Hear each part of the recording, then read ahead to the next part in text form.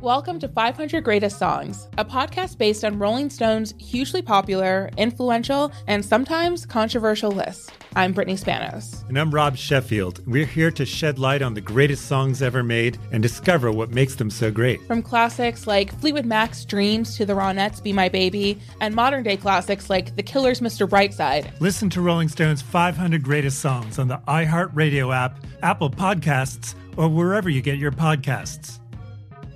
Have you heard about the social media platform for kids? It's called Zigazoo. It's a great place where kids like me can come together to make fun videos. Videos moderated by real people who review content before it's posted to the feed. I love the dance challenges. I love that it's Kid Safe COPPA certified.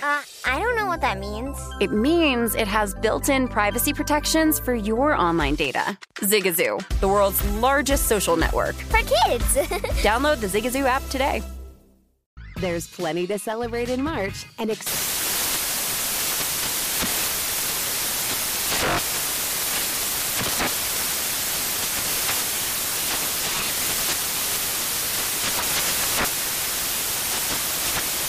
National Craft Month with the perfect pizza at home class from Craftsy. And anytime is right to listen to iHeartRadio's iHeartCountry Radio. Discover more shows and movies for free. Infinity presents a new chapter in luxury, the premiere of the all-new 2025 Infinity QX80, live March 20th from the Edge at Hudson Yards in New York City, featuring a performance by John Batiste. The all-new 2025 Infinity QX80 is an SUV designed to help every passenger feel just right. Be the first to see it March 20th at 7 p.m. Eastern, only on iHeartRadio's YouTube channel. Save the date at new-QX80.com. Don't miss it. 2025 QX80 coming this summer. This is Long Shots, VSiN's premier golf betting podcast. Here's Matt Brown, Wes Reynolds, and Kelly Bidlin. Hello, and welcome to VSiN's Long Shots Genesis Invitational Edition. It is Matt Brown, Kelly Bidlin, Wes Reynolds here to bring you our betting picks, placement markets, one-and-done picks, and everything in between. Real quick, Wes, Kelly, and I met for just a second yesterday to talk about what we saw come out of Phoenix. Want to get your quick thoughts if there was anything that you noticed, anything that you're taking with you into the Genesis this week from what you saw last week. It might not be this week, but perhaps next week when we get to the Honda Classic. Maybe Ricky Fowler really is back. Maybe he is on his way a little bit. He's back with Butch Harmon in the offseason. I think that's just a comfort level for Ricky. They're so familiar with each other. And, you know, he's put together a couple good starts to the season. So maybe there is going to be an opportunity to get back aboard the Ricky Fowler train, perhaps next week at the Honda Classic, and then also see if Jason Day is for real. I think we've seen kind of a resurgence of guys that fell off the grid a little bit. We saw it with Keegan Bradley, of course, at the Farmers in San Diego. We've seen it a little bit with Jason Day. Now, can they make it stick? That's going to be the interesting question. Spoiler alert, there is something going to be in the VSiN newsletter tomorrow morning, Wes, that I wrote that says the exact same thing. So that is pretty interesting that your take coming out of that. Kelly, you and I both talked about Ricky yesterday on the Monday pod. With all of that, I mean, the more I dug into numbers after we got done, the more it does kind of point to this seemingly real kind of transition here once he got this new swing. And so I'm just a sneak peek here. I got a little snort of Ricky in some different markets out there. There you go. Yeah, I think if you're just looking results oriented, it does look like, you know, Jason Day is a bit ahead of Ricky if we're talking that right now, just comparing the two. But yeah, man, both coming into nice form here, and definitely, I mean, you could raise the question: is one of these guys or both of these guys going to pick up a win on tour this year? I mean, they are back in that kind of form. Definitely seems like it could be a possibility. Wes, you know, I love the Honda Classic. You're right. I already kind of got circled Ricky for next week. Didn't do much with him this week, so I'll have to find out what Matt Brown is betting this week. Yeah, it's going to be fun. There's no doubt about it. Anytime I can get Ricky on the card, I'm feeling pretty good about getting Ricky into the portfolio. That is something I truly enjoy. Guys, everything on this podcast absolutely free. So please hit that subscribe, rate, review. Do appreciate the support. If you could take 1 second, hit the pause button and go down and let everyone know that they should be subscribers to this podcast. We do appreciate it for sure. Wes, your article up over on VSiN.com, but give everybody a quick rundown here of what we're looking at Riviera. Yeah, we're looking at another elevated event, so that's why we have 23 of the top 25 in the OWGR. Basically, almost every eligible PGA Tour player, with the exception of a handful that are in the top 100, are in this field this week. So did a little breakdown of what we're seeing at the top of the odds board. Of course, this being hosted by the Tiger Woods Foundation as the event organizer, and Tiger Woods, by the way, in the field. They released the pairings earlier Tuesday afternoon. And Tiger is going to be paired with his boys, Rory McIlroy and Justin Thomas, for the first 2 rounds. So Tiger is going to play for the first time since St. Andrews at the Open Championship. So, it gives the event a little bit more buzz with Tiger in the field, even though he's not anywhere close to the Tiger of old. But still, it's an anniversary too. Of course, the Nissan LA Open back in 1992 was the site of Tiger Woods' first PGA Tour start when he was a 16-year-old as a sophomore amateur. So, back at Riviera, classical layout, set par 71, 73, 22 on the yardage. No water, by the way, on this course, but Kikuyu fairway. So if you remember Torrey Pines a couple weeks ago, same thing, hitting into pretty big green, 7,500 square feet, but they're going to be fast. They're going to be like 12 and a half on the stem, probably 13 by the time you get to Sunday. So this course has a lot of really, I think, cool intricacies. And if you're looking maybe for crossovers, Augusta, Torrey Pines South, PGA National, Quail Hollow, the Copperhead course in Innisbrook where they play the Valspar, TPC Harding Park as well, I thought were nice correlations to Riviera. Yeah, as you mentioned, Wes, this is a course that I think is going to be defined by what we see on the greens here. Just super fast, tricky greens, toughest on tour from 5 feet and in, 4th toughest from putts 5 to 15 feet. So that lets you know what these guys are in for once they do get on the greens. And then these fairways just don't get hit very often, only 27 yards wide, 5th narrowest, 5th lowest driving accuracy rate on tour. 75% of approach shots come from 150 or more yards, and then a missed green rate of 44% with all of these deep, tough bunkers as well. And so, Kelly, as we kind of look at this and we are trying to figure out how we're going to navigate things, I think this was, not one of the courses necessarily that we can look at over the last couple of weeks that we've been trying to handicap. We do have to kind of shift our mindset a little bit as to how we're going about all of this. Again, no water, obviously the difference, even just the type of grass on the greens, et cetera, et cetera. So we do have to go ahead and shift our models a bit. Yeah, and you go back to California too, right? So all the narratives of these guys that play well in Cali go back. We put back that back into this week as well. Yeah, look, I mean, this is a tough course. You guys just laid it all out. It's not necessarily easy, anywhere. I mean, it's another true test of kind of all parts of your game. We talk about massive greens complexes, but the massive trouble you can get in if you don't get up and on the green. And just even listening to some of these guys talk today, it's just the specific areas of the green you need to hit on, and how much trouble you can get in if you're not in that specific, the upper shelf where the hole location's at, or wherever it might be, depending on the round. So yeah, it's going to be this is a great tournament every single year. I love it. I don't love the current scheduling that this and the Honda are kind of back to back, because these are two really tough courses that I enjoy watching. I would just wish they were kind of mixed more throughout the schedule. But we get what we get, and this is going to be another big time event, right? I mean, we talked everything last week about the elevated status of that event, all the money on the line, and all these big names coming in, and it having that kind of major feel heading into it. And you get all of that again this week, plus add Tiger Woods onto it. We got another great tournament this week, boys. Yeah, no, absolutely. And you bring up Tiger, and so, of course, you're probably wondering, if you haven't been able to scroll down your app far enough to find out where Tiger Woods odds are right now. They just continue to drift. I think the sports books finally got the taste of people maybe getting a little bit more savvy about golf betting, because they opened Tiger up at a much shorter number than it should have been. And that number has ballooned and ballooned and ballooned and ballooned. And Tiger is way, way down in the triple digits at this point, where he should be, right? I mean, Wes, as you mentioned, this is his first non-major or non kind of, gimmick event in like 800 and something days. So, I mean, like, we should expect him to come out here and honestly contend. I mean, the question really we should just be asking ourselves is, do we think he can even make the cut?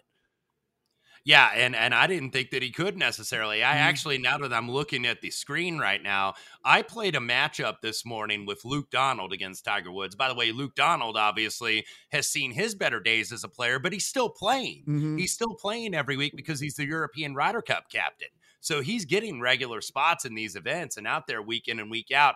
I laid 120 on him this morning. Ooh. And I am now seeing some 180 out there. Luke Donald laying to Tiger Woods. I did not expect that kind of move.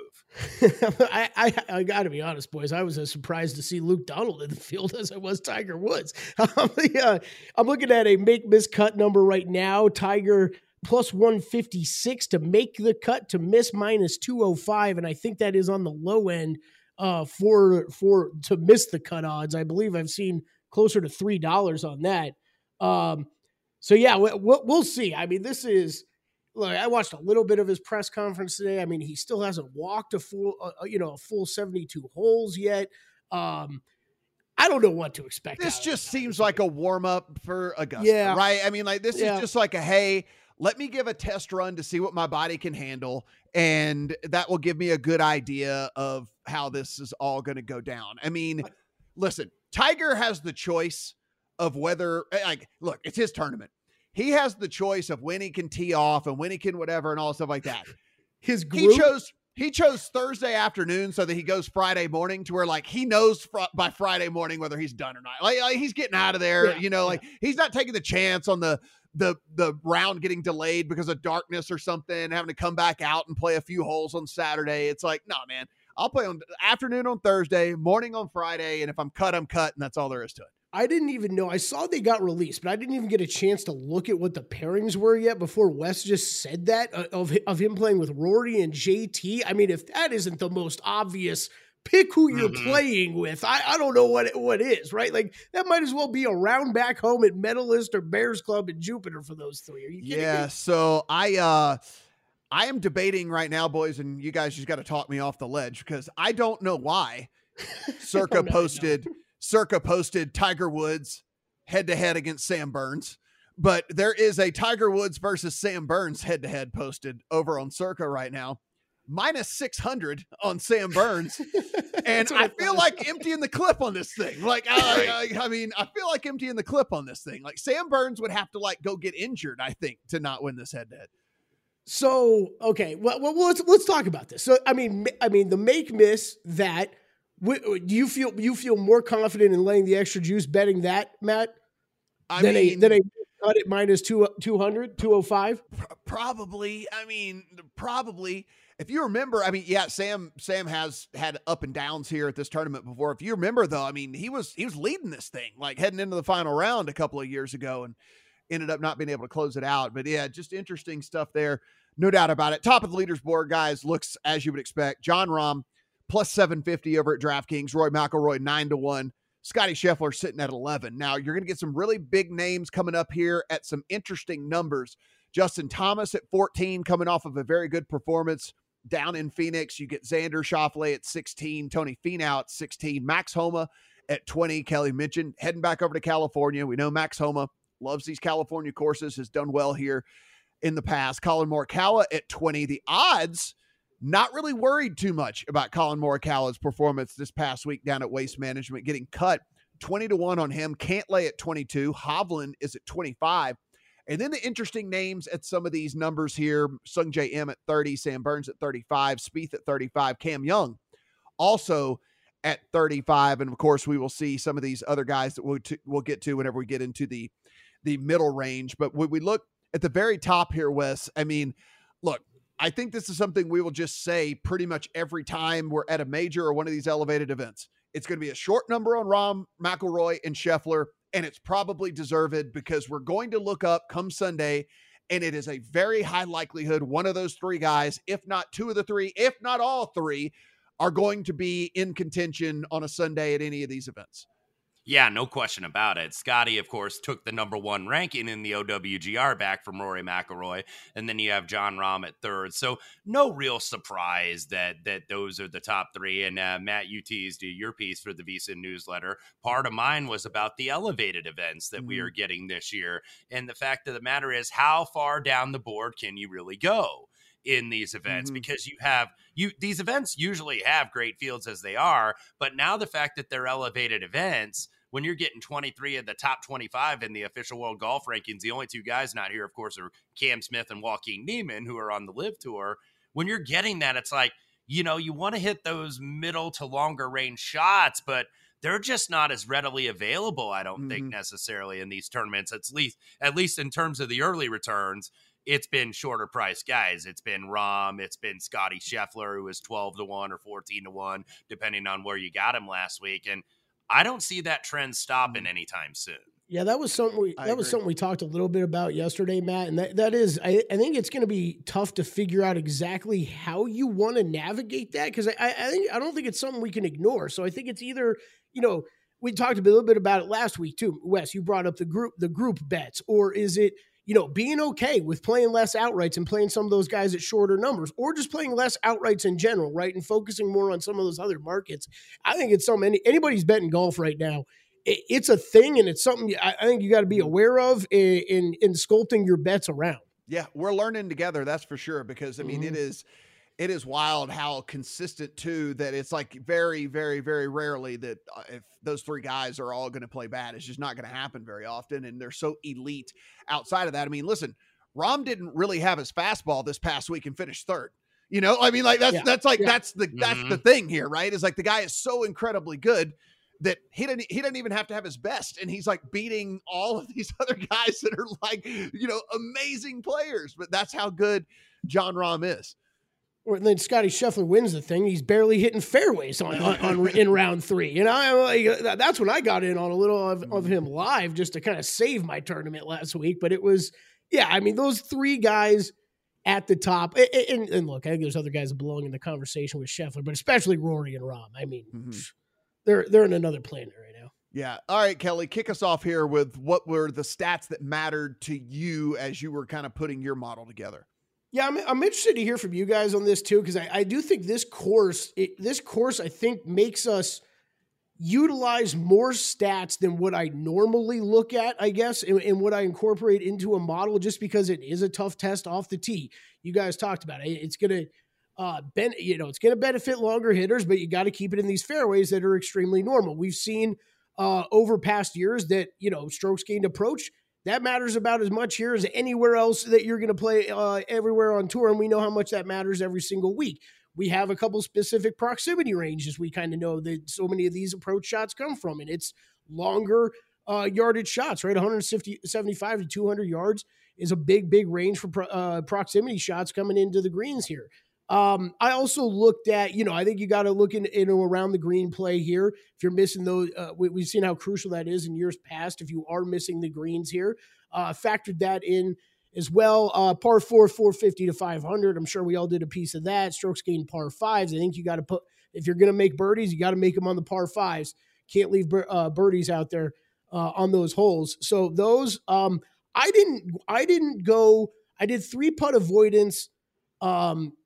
And then other than that, guys, I tried not to, how do I want to put this? Not confuse myself. I didn't want to go too far down the rabbit hole looking at all kinds of different putting stats and compare and contrast with my different models as well. Because there's some other names spiking as soon as you go to POA putting things. And that was one I kind of chose to stay a little bit further away than lean heavier into this week. And I don't know, I'm going to guess you guys probably went the other way on that, but I was seeing such drastic different results on kind of some of the things I was running with POA that I chose not, it's something you have to be aware of, but I chose not to overthink it when it came to that this week. That sounds interesting, because I think you and I did kind of have a different approach with it. So I'm curious as to how Wes attacked this. Wes, what were some of the things that you plugged in this week? It was a little bit of a combo platter. Of course, I did do approach. We do that every week. By the way, Joaquin Niemann, who won this event last year and had a little piece of him, he led the field for approach in his victory last year. So I kind of combined that a little bit with greens and regulation gain, because even though these greens, like 7,500 yards on average, some of the largest on tour, or 7,500 square feet, I should say. 7,500 yards would be massive greens, but I digress. I could even hit that green. Yeah, I might be able to. I might even be able to to hit that one. Yeah, I could do that one. Exactly. 12 putt on it. Second hardest on tour, by the way, for greens and regulation. So GAR usually doesn't matter as much. I think it'll matter a little bit this week. I did some driving distance gain. The driving accuracy rate here is actually 5th lowest on tour, 52.5%. But the rough is not all that penal when you really look at it. So, that's the kind of the path to least resistance, I guess, is the driving distance. But I still combine that with good drives gained, because good drives gained is a category that still accounts for being able to hit the greens, not only from the fairways, but also from the rough. So I use that.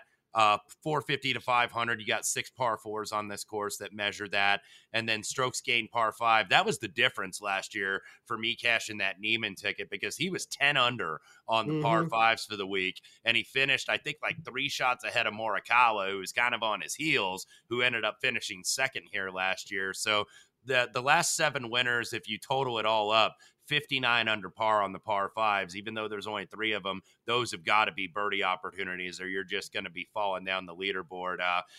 With the greens being missed at such a high rate, about 44%, you got to scramble a little bit. So I did some strokes gained around the green and a little bit scrambling gained around POA greens, because one of the interesting things about this course and just reading is how well bunkered they are. And if you hit it to like the right side of the green, it's like you just might as well take your bogey, because that's what you're going to get, because the depth perception on these bunkers, it seems like you're like 30 feet away when you're 30 yards away, and just doing some reading on this course. So I did a little scrambling gained on POA greens.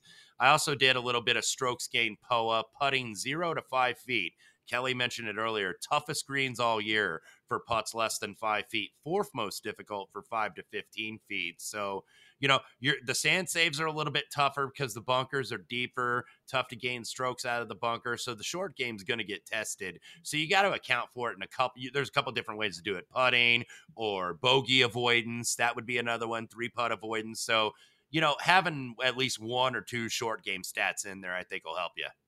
Yeah, I kind of did a little bit of a mishmash of kind of everything you guys said. So I'm interested to see all of our results on this. So I went super heavy on driving distance, and it was a thing for me where I'm like, listen, if people are going to miss the fairways anyway, I want the guy to be closer to the hole that missed the fairway. And so these fairways being missed at such a high clip, I'm not necessarily saying, the bomb and gouge thing is going to work, but if everybody's missing, then give me the guy that's 25 yards further down, that missed and all that. So I went to your point real quick, Matt. I was reading one of the writers that was out there today. I forget who wrote this, so I feel bad bringing it up, but it was what he was kind of making the point too of that lie is going to matter so much when you're in that rough, where you're basically gonna, it's so thick, but it's not that long, right? So you could be buried in there, or you could be sitting on top, and it might not be that tough.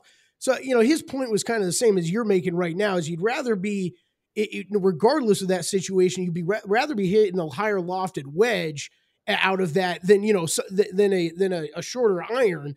So yeah, I think you're right. That was kind of how I tried to look at it too. I'd rather be further down the hole, and hitting a wedge out of that than hitting a 7 iron, 8 iron out of that. Yeah, so like last year, 11.8% of the strokes gained at Riviera came off the tee, where the tour average is over 15%. So it's kind of like one of those deals where being an elite driver doesn't really matter as much here. So I kind of went with hey, let me poke it down there and see what happens. So I actually put 25% on driving distance, and I went 22% around the green. It's one of the only times, maybe the only time all year, in which approach won't be either first or second when it comes to the weighted amount that I put in for the model. But I went around the green here. Look, if you look at the historical stats here, it's one of those deals where you're going to miss these greens at such an incredibly high clip. There's creative ways to play this course as well. Like you can kind of do the bump and run things and all that type of stuff. And I want those guys that have been good around the green. And so I did that. I also did a little bit of scrambling as well. So I double dipped kind of like Wes did. Approach came in at 16%. Proximity 150 to 175. And I did ignore the 175 to 200 because that would be kind of, I think, a little bit contradictory to the fact that I put so much heavy emphasis on driving distance, right? Yep. So I want, like, I'm less concerned about the 175 to 200 bucket than I am the 150, 175 because I had longer guys come out in the model anyway, right? So that's why I just stuck to that one. I did put a little good drives in there just to, as a kind of a tiebreaker type deal. I have some sand saves as well. Wes, you mentioned these bunkers are brutal, right? It's like one of those deals where once you get in them, it's like, it's you might as well just assume that you're going to bogey the hole. So I want some guys that maybe can save when it comes to some sand save stuff. Bogey avoidance and 3-putt avoidance, I put both of those in there. When we have these massive greens, it's something I always do in my models. When we have these humongous greens, I mean, it's just, I don't want the dudes that are 3-putting all over the place, right? Like I want somebody that like can lag it up there and then just take his medicine sometimes if he put it way, way, way away from the hole. So kind of something that I always do whenever I have these massive greens in these courses. So Wes, let's get to the models here. What did we actually, you know what? Before we do that, let's head around the world with Wes Reynolds, shall we? Yeah. All right, we are going back to Asia for the Thailand Classic. I did not, unfortunately, have Aki Stridham, the South African journeyman, who I couldn't even find a price on him. I think I read an article that he was as high, he was triple digits to 1, that he was as high as like 300 to 1. This guy, by the way, did win a DP World Tour event last December at the Alfred Dunhill Championship in South Africa. So this guy, who's a 38-year-old journeyman, now has 2 DP World Tour wins in the span of 3 months. So, a big bomb hit last week over there in Singapore. Now you go to Thailand, first time. It used to be an Asian Tour event. Now it's a DP World Tour event. A lot of the usual suspects here that are at the top of the market. Nikolai Højgaard, Jordan Smith, Robert McIntyre, Thorbjørn Olesen, Antoine Rosner. Those guys are all about 25 or 30 to 1 or less. Par 75, par 72, 7,500 yards. In between Bangkok and Pattaya, Thailand. It's called Amata Spring Country Club. So Paspalam used all over the place. If you're looking at greens, that's pretty much what you're going to get in Asia. So they've hosted some events here over the years, but it's been either Asian Tour events or an LPGA event that they've hosted. So not a lot of like real recent form here in terms of recent winners or guys that are kind of horse for courses. So you're kind of playing a little bit of a guessing game like you did in Singapore last week if you played that. I did go with the aforementioned Thorbjørn Olesen, 22 to 1. He was 4th at the Ras Al Khaimah Classic 2 weeks ago, missed out on the playoff. Progressive form is very good. He's been 45th, 30th, 20th, 16th, and then 4th. So he's a guy that I think is, one of the more top class players that you would find in this field. So I went with Olesen at 22 to 1, Antoine Rosner 25 to 1, 3 DP World Tour wins. They've all been on Paspalam. 7th off the tee, 10th tee to green last week in Singapore, ended up finishing 6th. Also was 2nd in greens and regulation. Back on Adrian Otaegui again. He started really slow for me last week, but did have a 66 in the final round. If you look, he's like kind of the stat guy on the DP World Tour. 7th on approach, 8th for strokes gained ARG, 12th in scrambling, 12th tee to green. So Otaegui, I think, could go well here. Mathieu Pavon, 50 to 1, the Frenchman, back-to-back top 10s, 9th at Ras Al Khaimah and 6th in Singapore. Also has done well on correlating courses, was 3rd in 2022 at Ras Al Khaimah, and then 2nd in the Portugal Masters in 2021. And then Shubhankar Sharma, 66 to 1. Has not won in 2018, the man from India, but I think his form's coming around. Last 4 starts, he did miss one cut in Dubai, but he was 2nd to Tommy Fleetwood at the Nedbank down in South Africa, was 7th in a really good Abu Dhabi field, and then was 12th in another good field at the Saudi International. So I thought 66 to 1 was a little bit high, but those are my 5 for the Thailand Classic.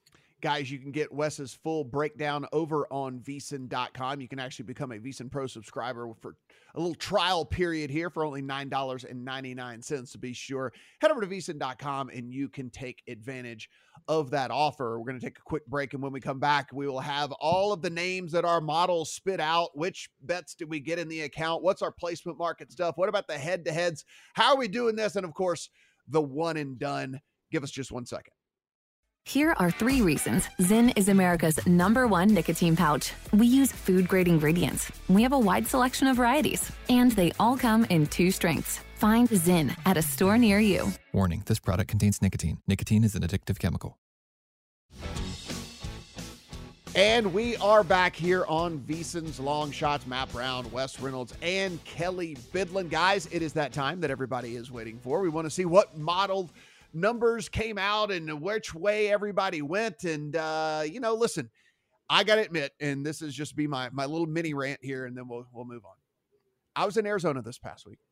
And, yeah, you were. And being in Arizona this past week, I was able to bet on all these markets that we see on our computers, and it was the most amazing and glorious thing that ever happened on the face of the planet. It saved the tournament for me. I was as we know, I didn't hit an outright. I didn't whatever. Saved the tournament for me because I was able to go down there, get in on these top 40s and top 20s and all these different things like that. It was so amazing. You guys, rest of country, I mean, I'm envious of all of you guys. And listen, the other thing is do not forget about the live betting aspect of all this. And when I say the live betting aspect, I mean the actual live as the tournament is happening betting aspect of all this. We talk about coming in after round 1 on a guy or after round 2 on a guy, because really we have very little options to get in from a live perspective. Kelly, they run live top 20 markets. They run live. I know, it's amazing. you can literally you can see a guy start heating up on Thursday on a Saturday, and you get a live top 20 number on a guy. And also it's just so great. So again, be sure and take advantage of those things as you go at it. So Wes, I'm excited. Yeah. We just get live outrights during the tournament these days. That's been a major thing that's developed over the past year here. Yes, and few and far between though. Let's right. Yeah, 1 to 2 shops maybe. Yeah. I was gonna say few and far between. Imagine that if you put it up, people will bet it. Yes, I know. Seriously, it was price shopping doesn't so take longer. Yeah, I know. It was so great, and man, it is. Hopefully one day we get to play in the sandbox with you guys. All right, Wes, let's start with you. You ran your model. What guys continually popped up, no matter what version that you ended up running? Yeah, breaking news. Rory McIlroy pretty much hit in every single statistical category. He was up there pretty much everywhere. A lot of Rory McIlroy. In terms of the ball striking stats, obviously a lot of Colin Morikawa. Now he is having some putting variance. Was starting great his first couple events and then was kind of a mess down in Phoenix. So we'll see if that ends up being a blip on the radar screen. So whenever you run the approach and the greens and regulation gain, you're always going to get McIlroy, Morikawa, little bit of Xander Schauffele and Scotty Scheffler as well in terms of the big name guys. But when I look at the guys that maybe I was a little bit surprised to see, at least on a few of these, Adam Hadwin appeared on a couple. Hadwin, by the way, had a very good tournament. I had a matchup on him. I didn't have the foresight to bet any placement markets. I wish I would have, because Hadwin is always really good in the desert, but he appeared on a couple things, which really surprised me. And then another thing that did surprise me when I ran my around the green for the last 36 rounds, number 1 was Justin Thomas. And by a decent margin, he was actually number 1. Max Homa, of course, appears a lot on these around the green statistics too, bogey avoidance, POA putting. So when you look at that, you're going to see a lot of those same guys. And then, John Rahm, all the premium guys appear at least on a few of these that you're going to have. John Rahm was certainly up there on several of them as well. Kelly, let's start with yours. Well, I was going to say, does anybody not have in, let's say, the top 10 of their model is John Rahm, Scotty Scheffler, Tony Finau, Rory McIlroy, Xander Schauffele? Are any of those guys not showing up in any of the top 10 of the models that you guys ran? Rory, Rahm, Finau, Scheffler, Xander. Yeah, no, they're in the top 10 of the majority of the ones that I ran. Yeah. They are top 10, everything that I ran. And then there's one other name in the top 10 of every model I ran. And I will be betting him this week, not on an outright, but I will be betting him. Jason Day cracks the top 10 in every single model I ran. So, look, maybe he's not back to winning yet, but he's back in a rough, loose company with those same names, at least with stats that we're looking at. That's foreshadowing to maybe a bet that I have in my account a little bit as well. So I'll tell you the names, obviously the names that you guys mentioned are all showing up. I'll tell you the guy who kind of dominated mine though was Tony Finau. Tony Finau, the way that I ran, pretty much dominated. He was 1 or 2 in every one of the models on one of the places that I build. On the other one, he was in the top 5 of every different version of the ones that I build. The other one allows me to put in for some other interesting stuff. Like I can do the weighted stuff in this other model and everything. So it's comparable to the guys against the field.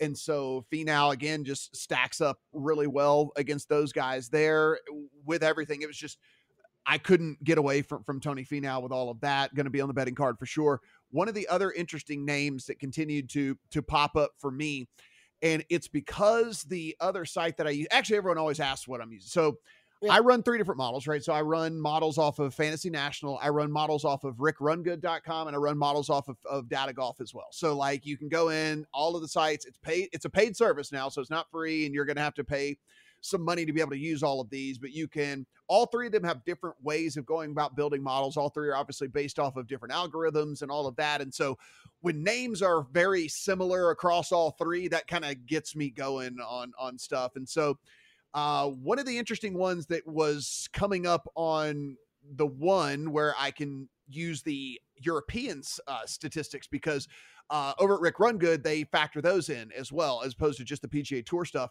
And Shane Lowry popped a lot, actually, in all versions of everything, because he's got some pretty good European stats, actually, of late, too. And so he was popping for me in all of that, and he's at a big number. So, as you can imagine, foreshadowing as to where I might have a bet on all that. And the other one's Wyndham Clark, another guy that just continued to show up left and right here for me. Another guy at a big number, but at a big number that I feel like I'm okay kind of sticking in an account and seeing if we can't get some stuff going here. So Wes, let's start with you. What outrights did you get into the account so far? Yeah, I hate to do this, but I'm going to have to. I did bet Rory McIlroy plus 950. I get it. I just, look, had a top 4 in his last 7 events. He was T32 in Phoenix. I think he's got some unfinished business here, too, because remember, he was the 54-hole cold leader back here in 2020, and Adam Scott ended up winning that. But Rory, top 10 at the Genesis 3 of the last 4 years. When I looked at where he ranked number 1 in this field, strokes gained off the tee, strokes gained total, strokes gained ball striking, opportunities gained, birdie or better gained, proximity gain 175 to 200, driving distance gain, strokes gain par 5s, and strokes gain par 4, 450 to 500 yards. So is that good? Yeah, that's why he's 950, I guess. And I mean, you're never getting that short price, but I'm going to be interested to see how he's going to feel playing with Tiger. I think nowadays it's probably more of a comfort level for he and the next player who I bet that is going to be playing with Tiger, and that is Justin Thomas at 16-1. T4 last week in Phoenix, best finish since the Tour Championship last August, second in the field for SGOTT last week, and then also led on approach in the final round where he shot the second low round of the day of 66. So I think Rory and JT are actually going to be comfortable with Tiger. It's not going to be like, oh my God, here comes the big cat, here he comes. I think, they're hopeful. I think that he's going to play well, but I don't think it's going to deter them necessarily. Like it used to be, okay, there's so much pressure playing with Tiger, but I think these guys have played with him so many times, not only in events, but off course as well. I think they're going to be fine. Thomas, number 1 in the field for stroke gained around the green. And I think POA is probably his best putting surface historically. And then the model, which I didn't mention, I know he was at the top of Matt's, Tony Finau, another kind of chalky price at 17-1. He certainly has some payback, you would think, coming in the positive way. He lost that playoff to Max Homa here in 2021. T5 and strokes gained tee to green last week, 2 runner-up finishes here at Riviera. And then I'm not necessarily going to sell Colin Morikawa either. 22-1, he was a major disappointment last week, just was a mess on the greens. But I still think he's improved. He's won on POA before, of course, won at Harding Park back in the 2020 PGA. It was POA actually in Muirfield when he played the 2020 Workday when they had those 2 events when they were redoing the course there at Jack's Place. So he comes back. He was T2 here last year, was actually 3rd in the field for strokes gained putting. The approach game is obviously returning to top-notch form, number 1 in good drives gained, so I think Morikawa could go well. And then a little bit of a speculative play, because if you look at the stats, he doesn't really pop, but if you look at kind of just recent course form, he's been very good. Viktor Hovland, 30-1. 5th in strokes gained off the tee last week at Phoenix, even though he's T42. 2 appearances at Riviera. He's 5th in 2021 and then 4th last year. And if you look at those 2 starts, he gained an average of 5.1 on approach and 6.9 tee to green. Like Morikawa, the short game is going to have a lot of variance, but he's actually gained on the greens in both appearances here, ironically enough. And then I close it out with 2 vets. Adam Scott, 65-1. I got a feeling he's going to be popular this week. He's a 2-time winner here, won in 05 and 2020. 5 top 10s in his last 8 starts at the Genesis. And 4 top 6 finishes in his last 9 starts worldwide. Has made the cut each start since the PGA. And there was an interesting article in Golf Digest. I think Ron Close may have retweeted it, about why the Aussies do so well on Kikuyu grass, if you're kind of looking for an angle, because we've seen Aussies play well here over the years. Of course, we've seen, Aaron Baddeley, I believe, was a former winner here. Adam Scott, Cameron Smith was in contention a couple times here. So you usually see 1 or 2 Aussies on the leaderboard, even though a lot of them are on the lift tour. Adam Scott is still here, so I like him at 65-1. And then last one, Keegan Bradley, 66. I think he opened about 75. Runner-up 3 weeks ago at the Farmers. Played well here at Riviera. Granted, it was like about a decade ago when he had a 2nd, a 16th, a 20th, and a 4th. But he's starting to kind of work his way back toward maybe not quite the top level, but just below it. He's 21st in the official world golf rankings right now. That's the best since 2014 for Keegan Bradley. So I think he could go well again. Of course, he was putting on that POA just a few weeks ago in San Diego where he was so good, and I think maybe he can duplicate it, even though he's a very erratic putter. The matchups, 12-3 this year, 2-1 last week. The Luke Donald over Tiger Woods I mentioned earlier. If you guys are listening and you got BetMGM at your jurisdiction, there's still $1.35 out there.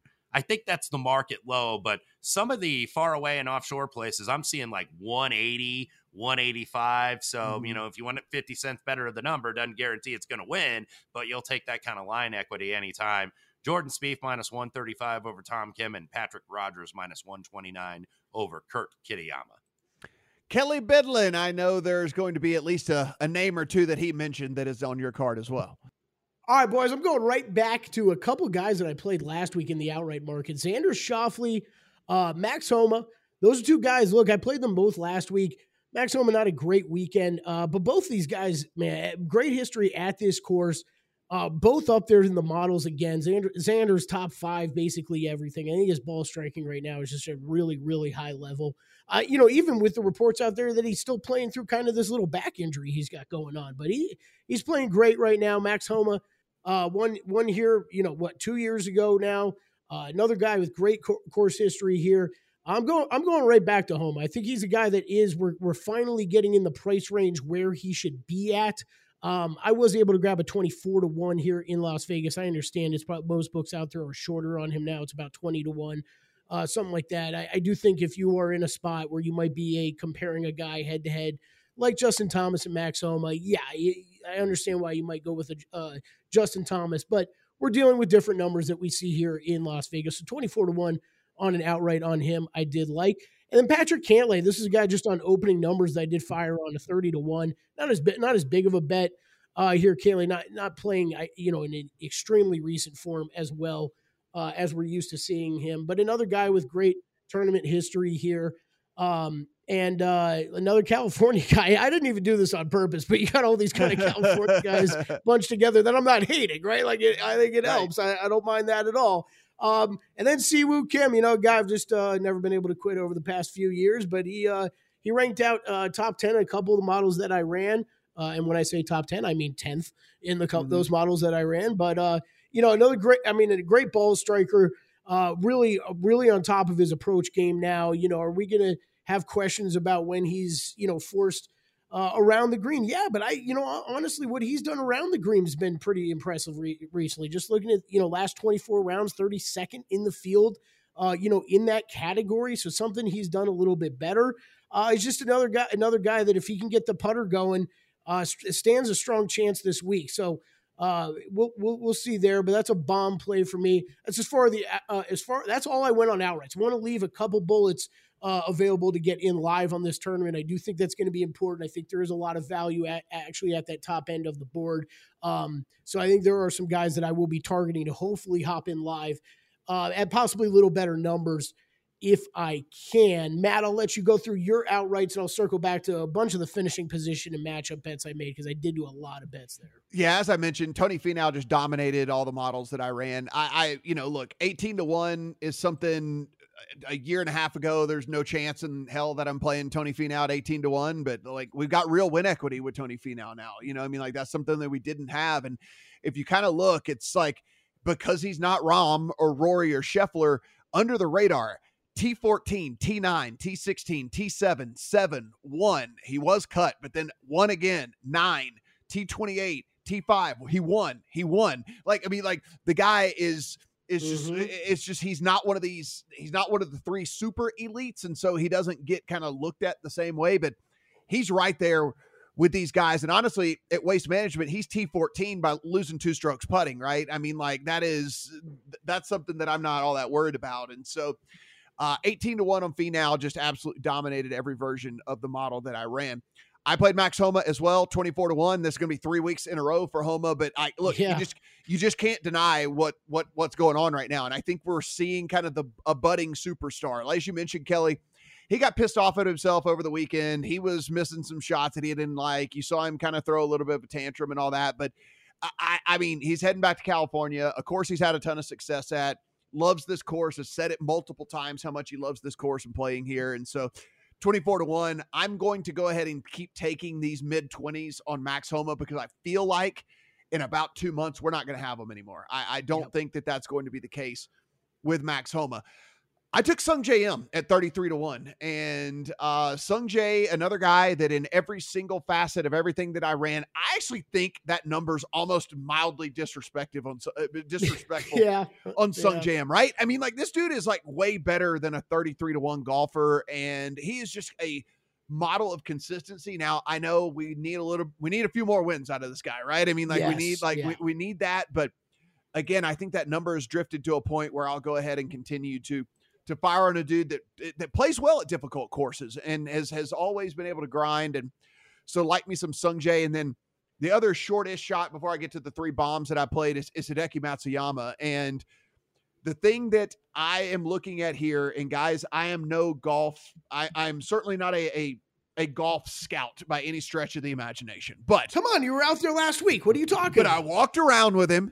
He didn't look injured at all. Like he was playing with the crowd a little bit and a little pep in his step and all those different things like that. Like if you look, Hideki Matsuyama, the guy who we used to say oh, you can't bet Hideki because he can't make a putt. He has gained putting 8 of his last 9 tournaments, right? And the weirdest thing this past week at Phoenix, he's T29, losing 4.75 strokes on approach, which is typically the strongest part of Hideki's game. He throws darts, right? And so I just need Hideki to kind of get back to what we know of Hideki, and getting him at this number again, I think is just a little bit. I think it's a little bit of that bias of him being hurt. I think he's over being hurt. I feel like he's healthy for the first time in a while. And Hideki Matsuyama. Now the 3 bombs I have, I talked about Wyndham Clark. Guy just popped in every single version of the model, as did Shane Lowry. You can get both of those guys at triple digits still. And it is just crazy to me how highly they ranked and being able to get them at triple digits. This is just a trust the numbers type thing for me right here. And I'm not going to give the middle finger to my model, right? I mean, like, these are guys that were consistently in the top 12, if not the top 10 of various versions of things. And then a guy that Wes will know very, very well because he plays a lot around the world, but Adrian Meronk is 225 to 1. He is actually in the model where I'm able to factor in all the around the world stats and stuff like that. He actually comes in at like 16th in one of the versions. If the other one version's like 19th. And so if you're going to give me a guy at 225 to 1 that kind of comes in that highly, I'll go ahead and take him. And so I did that. Of course, a guy that's super long off the tee, and I did weigh that very heavily, and I'm sure that plays a lot into why he's coming up so high. But that being said, over 200 to 1 on him, I will go ahead and pull the trigger there. Yeah. Wes, what do we look? Oh, yeah. Tell us about Meronk. No, I was going to say, I mean, look, this is a guy that has really risen up the rankings, and a very good chance that he is going to be on the Ryder Cup team. It would be the first man from Poland to do that. I mean, if you look at the golf rankings, I mean, this guy's already qualified for the majors. And, you know, this is not a guy that's played necessarily a lot of golf over here. So, you know, got to keep monitoring that golf ranking for Adrian Meronk. But he is going to find his way in. I think he's 52nd right now in the world ranking. But I believe, if memory serves me correctly, he did end. I think he ended the year inside the top 50. I'm just double checking. Okay, he was 52nd. So he is right there outside the top 50 because that's where you got to be at the Masters. Yeah, or by like the end of March. You got to be in that top 50 and top 60 for U.S. Open. So there's a reason why he's over here. And you know, one of the other things too, not available to us here, but probably more of a top 40 play for me. You know, like I would probably be on him at a top 40 play, which again is available to you guys rest of country, even a top 20 type play. But you know, we only get 10s and 5s and things like that here a lot of times. And so that's kind of why I sit where I sit with him on the outright. Wes, what did you have in any placement markets, and what did you have from a head-to-head standpoint? Yeah, in terms of the matchups, gave those out earlier with Luke Donald over Tiger, Patrick Rogers over Kurt Kitayama, and then also Jordan Spieth over Tom Kim. I am going to do some placement markets. I don't know if I'm going to do it with Rory because he's such a short favorite. So it's kind of like you just got to go with the win-only option because you're laying, you know, pretty substantial vig if you want to bet him like top 5 or something like that. So that's why whenever you see like overseas guys tip, you know, shorter prices, it's like win only because it's not worth it for like an each way bet, I think, for Rory. Now, everybody else, you know, I'll have top 10s and top 20s on some of these longers. And even maybe I might dab into some guys I didn't play on outrights that I will use in like top 40 markets. Like I think Meronk is a very good candidate for that. Kelly, where are we sitting on your placement market and head-to-heads? Yeah, I got a lot here. Tournament matchups, only 2 so far, although we're still waiting for a couple books here in town to place things. Yes. And, you know, one book to just start working again, period. But I played home over Morikawa just at -110. It's smaller bet there. Obviously, I got respect for everything that Morikawa can do. Just think I got a slight edge here with home by my numbers. So at a -110 was worth a bet for me. And then a guy you've mentioned, Matt Wyndham Clark. I played -110 over Taylor Montgomery in a tournament matchup here as well. And let's see. Okay, top 10. What I like to do a lot of times is some of these longer guys, what I'll do is a top 10, top 40 kind of, 75-25 split. Right. You're playing the upside and then as well as just the kind of the baseline. Right. Exactly. Yeah. So Siwoo Kim, top 40 -110 on him. And then I played a top 10 on him at +750. So kind of going for the longer shot there, back it up with the top 40 I'm pretty confident in. Going back to the well on this one again in the top 40 market, Hayden Buckley +140, playing him again after that cashed last week. I got a lot of the same names, guys, honestly, as I did last week. And then top 20s, fired on a few here. Xander, fired on him big, -115. Tony Finau, -110, fired big on him. Max Homa +125 there. Jason Day is where I hit him here pretty big, plus 180. And then Wyndham Clark, one of my longer bombs, 3-1, top 20 on Wyndham Clark. Like you, Matt, he was up there on a lot of the stuff that I ran as well. Yeah, for me, just 2 top 10 bets. Ricky Fowler plus 550, Jason Day at 4-1. I like both of those guys upside here in this, the way that they're playing. So I want exposure to them. I needed to get exposure to them. So I have them in top 10 markets. I have 3 head-to-heads as we sit right now. I have Shane Lowry at plus 115 over Seamus Power. I have Hideki Matsuyama at plus 105 over Matt Fitzpatrick, and I have Ricky Fowler at plus 120 over Will Zalatoris. Now, the second and third ones, just the numbers bear out. I like Lowry better than Power. Like Lowry actually destroyed Power in basically every single one of the models that I have, so it's getting plus money on him there. But the last two, Fitzpatrick has come out and said as much as not being healthy, and has shown kind of that as well on the course, and so I'm getting plus money going head to head against him on a guy that I actually really like this week in Matsuyama. And then Will Zalatoris did not play an event by his own choice in which the first prize was $3.6 million this past week. Like he did not play that because he didn't feel like he could go out there and play to the level that he wanted to. And now he comes back, and I'm getting a plus 120 on Ricky Fowler against Will Zalatoris. So I will take that plus money against a guy that is actually on a heater right now, against a guy that skipped an elevated event, because like he didn't feel like he could play it and go out there and compete. And so I will take that each and every day as well. I said last week, guys, I wanted to bet Scotty Scheffler and I couldn't do it at the number. So I wanted some exposure. So I played him in one and done. Great. I don't have anything in the account to show for it quite yet, but I did hit the outright. And I'm in the top 10 of two of the big tournaments that are out there right now. Well, because I hit Homa and then I hit Scheffler. So it could pay off in the end. We shall see. So you only got to hit like 5 more, right? So I'm doing So here I am doing the exact same thing this week.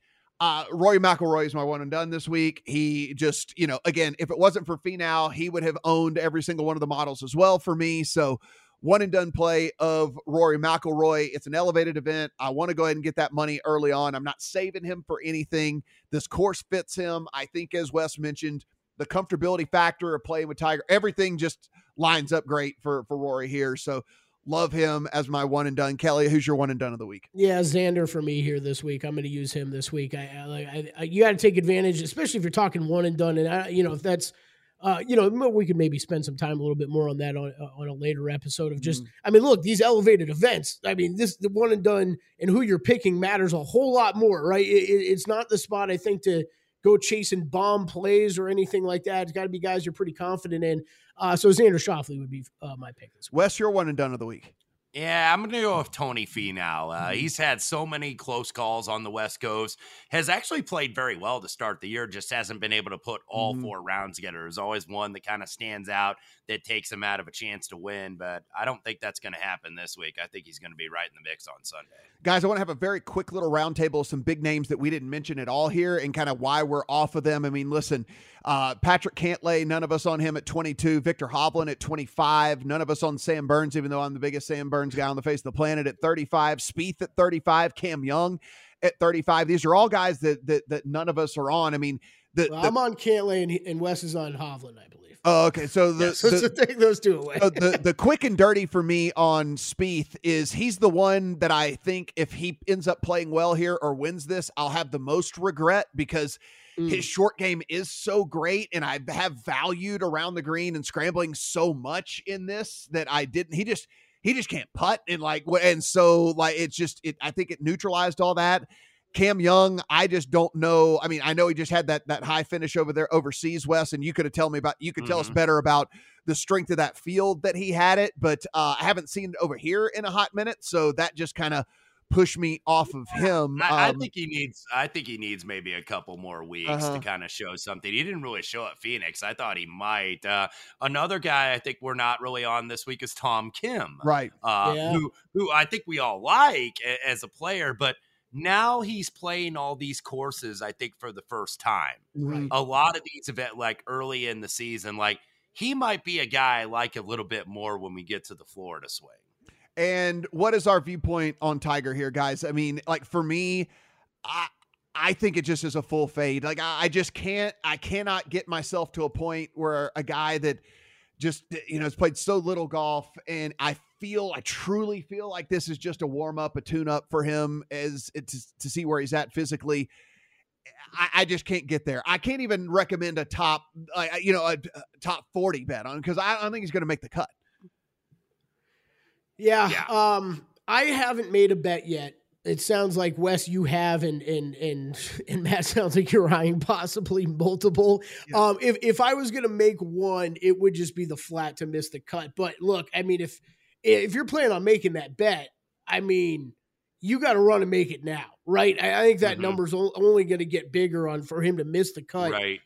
As we get close. I would think, I like you said, kind of near the top, Matt, I think we are seeing just the more, both odds makers and bettors adjust to what Tiger is at this point in his career, with some of those outright numbers kind of fading this week. So, look, I think that could be a popular bet this week for him to miss the cut. So that's the one I would make. But yeah, I don't think I'm going to end up making any on him, though. I don't. So it always makes me nervous, to be honest. Wes, I'll put it this way. If I bet him to miss the cut, and I lose that bet, it's one of the ones I'll kind of feel good about losing, right? I mean, it's like, I'll feel good about losing, because then Tiger's in a better place physically than I thought. And golf is obviously better if he's better, but like, until I see it with my own eyes, there's just no way. Look, like for my matchup bet, we're never gonna, whine and complain when we got 60 cents the better of the number. By the way, still out there at -135 if you got BetMGM in your jurisdiction. Luke Donald over Tiger Woods. Guys, everything we do on this pod is free, so please hit that subscribe. Go ahead, rate, review. We do appreciate it. Help us climb the charts. More people can learn what we're doing and get golf betting a little bit more popular. This is honestly such an incredible way to bet sports. And so we are super happy to be here each and every week and kind of share what we are doing in our betting cards, our placement markets, our matchup bets, and of course the one and dones as well. Take in Wes's article over at VSiN.com, $9.99 to be a pro subscriber over there for a limited time. And you can take in all of the stuff that's behind the paywall as well. And of course you can follow us all on the Twitter machine if you want to go in there and find us there. For Wes, for Kelly, I'm Matt. Good luck at the Genesis. Welcome to 500 Greatest Songs, a podcast based on Rolling Stone's hugely popular, influential, and sometimes controversial list. I'm Brittany Spanos. And I'm Rob Sheffield. We're here to shed light on the greatest songs ever made and discover what makes them so great. From classics like Fleetwood Mac's Dreams to the Ronettes' Be My Baby, and modern-day classics like The Killer's Mr. Brightside. Listen to Rolling Stone's 500 Greatest Songs on the iHeartRadio app, Apple Podcasts, or wherever you get your podcasts. Hey, Sarah, I love that spring break vlog you posted on Zigazoo. OMG, you watched it? Yeah, it was so cool.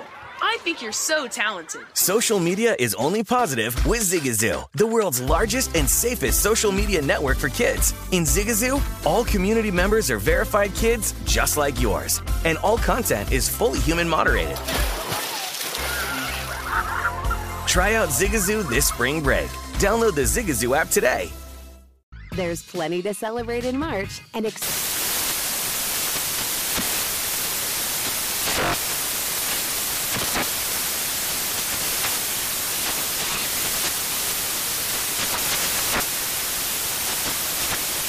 National Craft Month with the perfect pizza at home class from Craftsy. And anytime is right to listen to iHeartRadio's iHeart Country Radio. Discover more shows and movies for free. Tired of restless nights? At Leesa, we know good sleep is essential for mental, physical, and emotional health. From memory foam mattresses to hybrids that keep you cool all night long, Leesa's mattresses offer exceptional comfort and support with free delivery and 100 nights to try out your mattress in the comfort of your home. For a limited time, save up to $700 off select mattresses plus 2 free pillows. Go to leesa.com/iHeart for an additional $50 off mattresses and select goods. Exclusions apply. See leesa.com for more details.